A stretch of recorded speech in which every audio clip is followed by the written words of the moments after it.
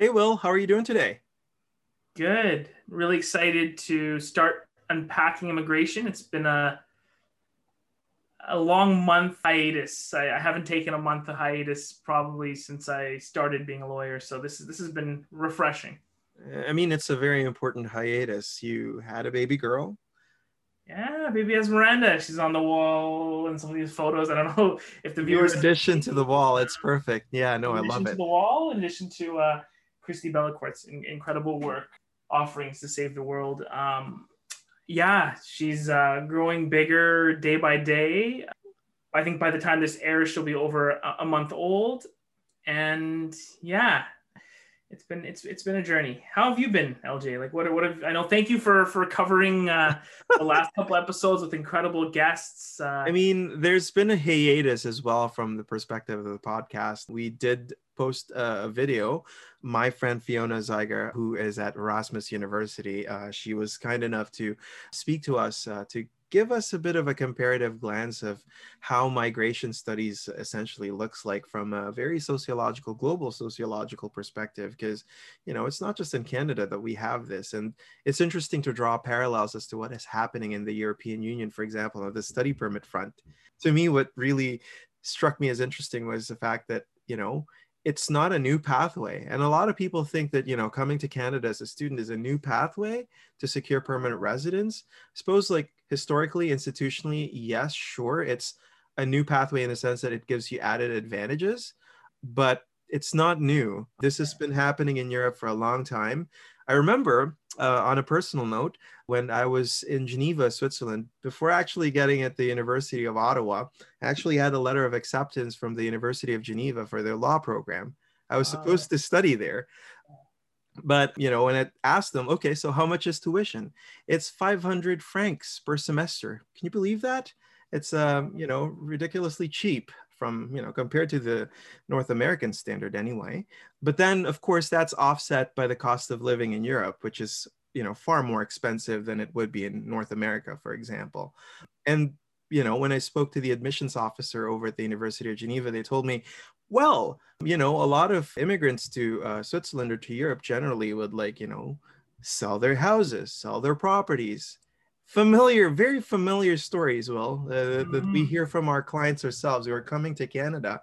It's a very big investment. Their family invests on them so that they can get a footing in Canada through the education system, secure permanent residence, and hopefully bring their family with them. So yeah, it's quite an interesting pivot and quite an interesting discussion with Fiona. So such a fascinating episode, and I know you guys talked about coffee shops and Dr. Fiona seems like someone I would love to have a coffee with. So hopefully, bucket list one day to meet up maybe in Europe or Philippines or Japan or any of the countries that both of you well, have. So she's hopefully never have. actually been to Canada. That's Oh, one of her really? biggest Okay, then frustrations. maybe So that's maybe the she can next come next. here and visit us. Yeah, that's awesome. So before we begin today's episode, I want to recognize again that I'm speaking from the traditional ancestral stolen territories in Turtle Island of the Musqueam, Squamish, Tsleil-Waututh, and Kaikat nations, where I both practice and my offices are located. I am speaking to you today from the traditional territories of the Mississaugas of the Credit. Awesome. So today we're talking about something that I know LJ right in the middle of my smack in the middle of my hiatus. Actually, I think right near my baby's due date, there was the TR to PR pathway launched and opened to the chagrin and to the excitement and to the confusion of all those who were involved in the process. I know LJ, you had a more direct, work on several of these files, and I've spoken to other counsel who actually represented and managed to submit several dozens of applications. I myself, unfortunately, because of being MIA, I advised some clients in advance, but it was an interesting process, wasn't it? Very interesting. It was announced on April the 12th, and it was essentially opened on the 6th of May. So April 12th, May 6th, it's not even a month if you think about it. And the Mhm. instructions, the instruction guide for the program actually was published on IRCC's website not more than 24 hours before the portal itself opened. So there was a lot of, I wouldn't call it guesswork. A lot of it was intelligent guesswork, I would say, like, guesstimation in a sense. People were basically told that there were, these three streams essentially for essential workers, both frontline workers and healthcare workers. And then there's the stream for international students who recently graduated from a Canadian designated learning institution. Now, what's interesting here is that because of the existing programs such as Express Entry, specifically the Canadian Experience class, people had a general idea of like what Canada normally would require from PR applications from those who are doing electronic applications. And I suppose that's one of the interesting things about this application process, was completely electronic. But there's a lot of buts there. 90,000 is a lot. So what was interesting was immigration contracted a third-party supplier in order to build a separate system to accept the applications from all the candidates, essentially. And that allowed for immigration to not have a system that would crash. Because, if there are 1,000 clicks per second, for example, that would definitely crash the system. So they sought help from industry experts, which is great. Although there was one interesting hitch at the end of it, the payment system was still inside immigration system. So there was problem essentially for a lot of problems for people who were trying to submit who had not yet paid for their fees. And you're right, like I did have several clients who went through the process.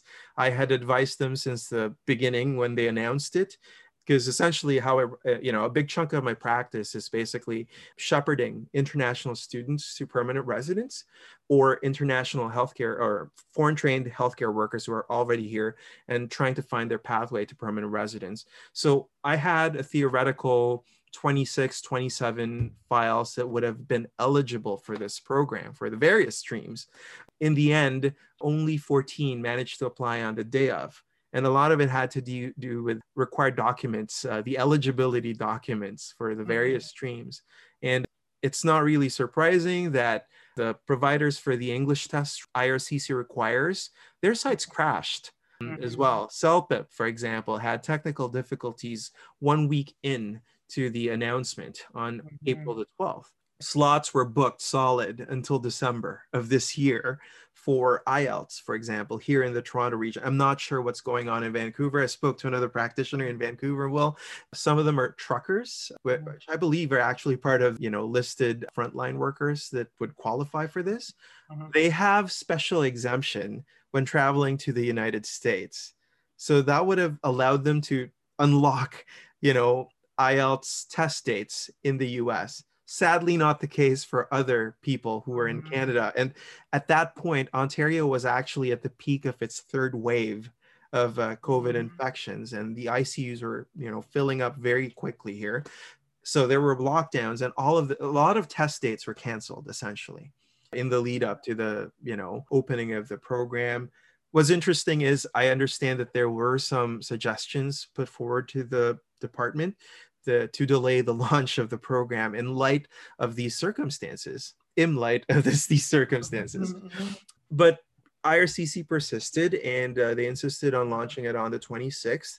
And, one whole day later, the International Student Graduates program, it was essentially the stream, it was full. As of last I checked, it was 2 days ago, there were about 1,500 healthcare worker applications out of 20,000, that is. And I think, if I'm not mistaken, we're closer to halfway for the frontline workers that are not healthcare. But, as a kind of like a debrief to this, the good, the bad, and the ugly, I suppose, is that the good is that there's this program that was specifically crafted to address the fact that we have a lot of temporary residents in Canada, whether they be international students or workers, who are providing important critical care and critical work for Canada to survive through a pandemic. And they were given a chance to essentially make their stay in Canada permanent. So that's the good. The bad was, there could have been a better way to execute it, in my opinion. I know for a fact that the CBA wanted to ensure, the Canadian Bar Association, that is, that the CBA wanted to ensure that clients will be adequately represented by counsel, where the clients would choose to have an immigration representative, be it a consultant, a lawyer, or a notary in Quebec. There were to and fro conversations between the department and the bar. The online platform is specifically designed for the applicant to do it themselves. For example, there's no representative access, in contrast to, say, for example, the GCMS system, right? Mm-hmm. So in a way that really presents problems that are actually guaranteed by law, that people should have access to counsel. So it's an access to justice issue, right? So that's the bad. And then the ugly was just, it was chaotic, mostly because it was, not a lot of time. And to immigration's credit, that is a very challenging program to roll out in such a short span of time. I just wish that they had delayed it for a couple of weeks. This would have bought them time, and not only for them, but also for potential candidates, because test dates were running out, right? But yeah, so that's kind of like my post-mortem, if I can put it that way, for that. But understand that this program is still running. The program is still running until November. The two streams for frontline workers, healthcare and essential frontline workers, still open, and very much so for the French streams. People keep forgetting about these 3 other streams. Actually, there's no cap to that. So if you have French, you should probably think about trying to maybe make it for November in that regard. If you can hit that CLB 4 or 5, depending on the program that you're applying to, it's still possible. There's no cap. And just a few days ago, as a final point, IRCC published the program delivery instructions on how they are going to assess the applications under this particular program. And it's very interesting to me because, number one, it's been close to a month that the program's been running, and the PDIs were only published now. It talks about the ugly side of it, that it could have been better rolled out, in my opinion. It basically, to me, just like, I understand it's challenging from the part of the department, but it's also going to talk about like governance and transparency on the whole. Why the rush? Maybe there's a reason why they're doing it.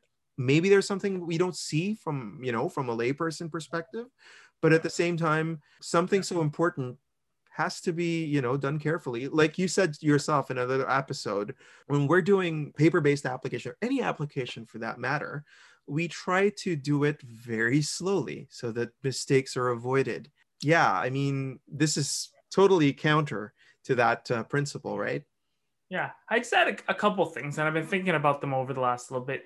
One is I wouldn't underestimate that this release also has a role in another topic that we talk a lot about, is international student supply. Because, when you talk about trying to encourage and continue the billions of dollars that international students bring in a year, that there's a huge shortfall, you kind of have to give them some glimmer of hope at the end of the tunnel. And a program that's a bit random, a bit like, hey, there's 40,000 spots available, come get it, might work to that encouragement of some individuals to come here to actually pursue future studies. So I think that I've been trying to rationalize that a bit, and I think that does make sense from a promotion perspective. The other thing that I think, and the second big feedback I've been getting from individuals, and we're seeing this, of course, in listserv discussions, is the fact that, and we kind of predicted it with the speed thing, because there is no file number that was generated automatically.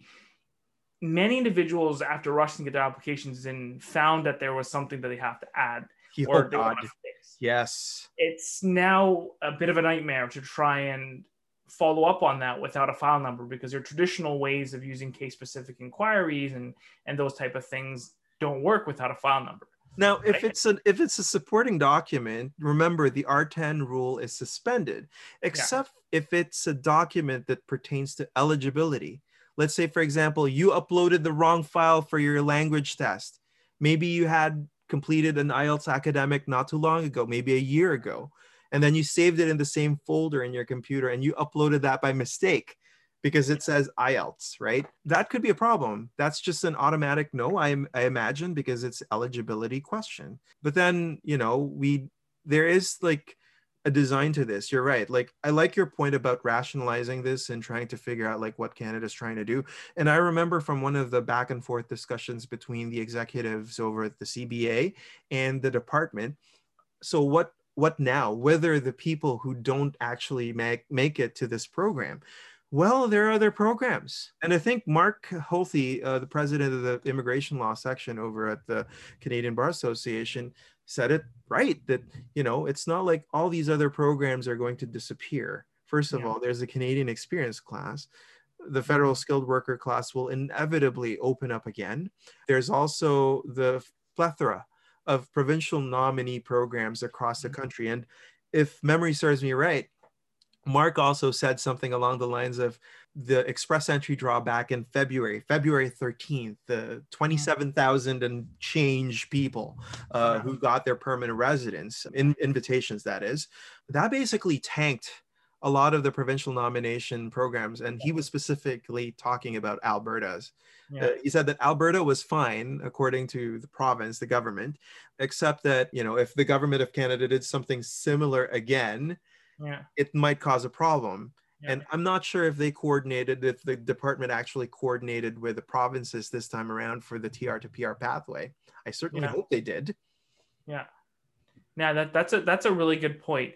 Moving forward too, and this is maybe more relevant to the work that I hope to be doing this program. I'm doing a lot of reapplications, reconsiderations. Obviously, for this program, there doesn't look like to be a reapplication, but I think reconsiderations will be a big part of this as well, because individuals will be refused, and it'll be for issues that are more technical or administrative in nature. You may want to seek a reconsideration. I'm going to be dropping very, very soon, if not before this episode airs, a copy of IRCC's internal guide on reconsiderations for temporary resident, and I guess this also extends to permanent resident applications, which I think will be really interesting. A lot of it's already online in the form of the H&C guide, but it was always bizarre to me that IRCC didn't have specific instructions on reconsideration for the actual applications outside of humanitarian compassionate grounds. So it seemed like a bit of a website flaw.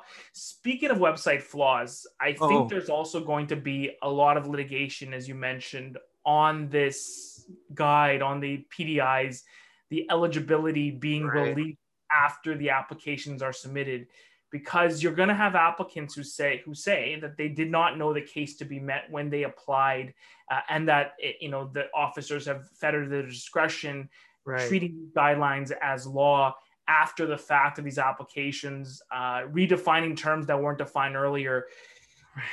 It definitely is a bit of an issue from my perspective, when I'll be studying, especially as these new instructions, I've just briefly glanced over them, but they seem to add a lot more meat to stuff that wasn't in the initial instructions, right? And might be... It's right up your alley, Will. Like, when you talk about post-graduation work permits as creatures of policy instead of being creatures of regulation or the statute itself. And for our lay people who are listening in, what that means is that, the post-graduation work permit finds its basis on public policy manuals instead of the immigration and refugee protection regulations. Say, for example, there are specific types of work permits that are actually issued out of the regulation because the regulations spell it out. The post-graduation work permit isn't spelled out specifically. It's under section 205, if I'm not mistaken. But it's detailed in the public policy manual. And essentially, what we're seeing here for the TR to PR pathway is a parallel, this time through the Act, because this is under section 25.2, under public policy, when the Minister of Immigration exercises his or her discretion to create pathways to permanent residence. And as Will said, it's interesting because will, officers adjudicating these applications for permanent residence treat the manuals as law, as if it was straight out of Parliament, for example. So that'll be interesting and might be subject to a lot of litigation, a lot of reconsideration applications. And thank you, Will, for posting that, manual for reconsideration. That's going to be very, very helpful to, I know, for the members of the bar, for example, and for people who are even self-representing, because they will at least have a modicum of an understanding of how to actually deal with immigration if their application is refused out of a technicality, for example. And there's a really interesting line that just like I'm paraphrasing here, but just disagreement with the officer is not a grounds for reconsideration. So always remember that. Just not agreeing with them or not being happy or pleased with the decision is not itself a ground. So a lot of reconsideration requests I find are submitted really sort of reactionary. Like I got refused in the next moment. They're like, why? You made a terrible decision. Like I want to speak to the manager. yeah, that kind of approach. Whereas I think the more you study it, there really should be a structure in this and hitting key legal points so that the officers who are looking at these instructions are processing that. But again, I'm just very, very surprised that a program of this magnitude would have the eligibility guide come out after people have already applied. So, Well, the instructions for sure. The guide itself was less than 24 hours. And to me, that was astounding. It came out at around 3 p.m., just, at around the time that Minister Mendicino was making his stump speech on television. And if memory serves me right, there were two people who were actually invited who would benefit from the program, which was nice. But at the same time, I wish he had done it maybe a few days before the program had actually launched so that people had a chance to actually prepare. Because let me give you a little bit of an anecdote. Here in my neighborhood, I live in Malton in Mississauga, which is a immigrant working class community here in the Greater Toronto area. And in the interest of full disclosure, my cousin is one of the people who may have benefited from this program. And the minute that my cousin read the guide, my cousin asked me, like, okay, do I need a photo or a digital photo? A photo that is taken from a studio, that is. So, we've been given conflicting instructions saying that it's an electronic application. You can, take a photo using your camera, for example, your phone camera, just download one of those apps and that would be okay. Or do I need to go to a studio? Now, the guide was released less than 24 hours before. And keep in mind, this was in the middle of a pandemic during the third wave in Ontario. They released the guide and says you need to go to a studio because you need to actually have it dated and signed and stamped. This is standard stuff for PR photo specifications. And lo and behold, there were about 50 to 70 people lined up at the Shoppers in our neighborhood. Wow. By the way, our neighborhood is one of those hotspots that had multiple pop-ups. So, I mean, could it have been done better? Absolutely. This is something that could have been clarified really quickly by Twitter, for example. They could have communicated that digital photos are fine. If it's a digital application, I don't really see the value of having it done by a photo studio. I'm not the policymaker or the designer of this program. Maybe there is a reason why they needed to do that. Maybe they needed to prove that the photo was taken in Canada, for example. Who knows? But if it had been released a day before, it would have prevented a mad rush to the photo studios, for example. And remember, again, lockdown, there were a lot of photo studios that were actually closed. So every one of them just went to Shoppers. I would not be surprised that there are a lot of ineligible photos. I'm wondering how many people will, of the 40,000 who did not go into a shop and, use Photoshop or try to do it. What will happen to those applications? I do urge for leniency, though. I think in the middle of a pandemic, to refuse someone because they didn't do that, it's kind of akin to the spousals being returned because of a lack of a postal code.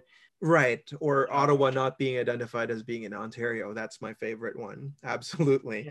But I think it'll boil down to training. And I'm glad that the guide is actually out now, regardless of, not just the guide, but also the delivery instructions, right? Because this is basically more akin to IRCC's tradition of more transparency. And they're moving towards a more communicative and client-centered approach. So this is a win, I think.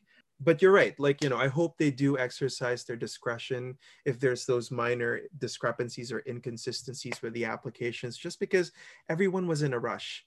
People were patient with IRCC. I hope they are also patient with, the applicants who managed to put in their applications under duress, if I can describe it that way.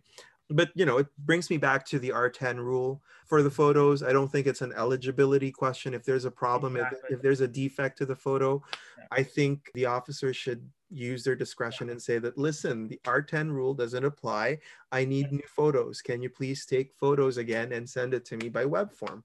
That would be like the best way to deal with it. I know it's going to bog down because as far as I understand, they're going to try to process 40,000 out of the 90,000 within this year. They really want to use this as a means to essentially meet the 401,000 target for this year. That being said, if they keep doing these requests for information, it's going to bog it down. So it'll be interesting how it'll work out, right? Yeah, yeah. That's super fascinating. I wanted to also give a public announcement in the event that it's not. We don't know exactly when this episode will come out for reasons of our scheduling, but if it's out and it's already published, LJ has some comments in an upcoming Toronto Star piece, sharing his expertise and sharing his experiences with the TR to PR pathway. And I'm really looking forward to reading that. I think it will really showcase the work that LJ's been doing for his clients and also, his knowledge and study of this program. And he's one of the experts on this nationally. So I know you're not allowed to use that word yourself, I think, in Law Society advertising. So I will do it for you. He is one of the best. So anyways, look forward to reading your comments. And of course, if anyone ever has any problems with the program moving forward, both our respective firms and that's the kind of work we do and we love to do is fixing problems. Well, thank you so much for joining us for today's episode, and we hope to see you in the next. Thank you so much. Take care. Take care.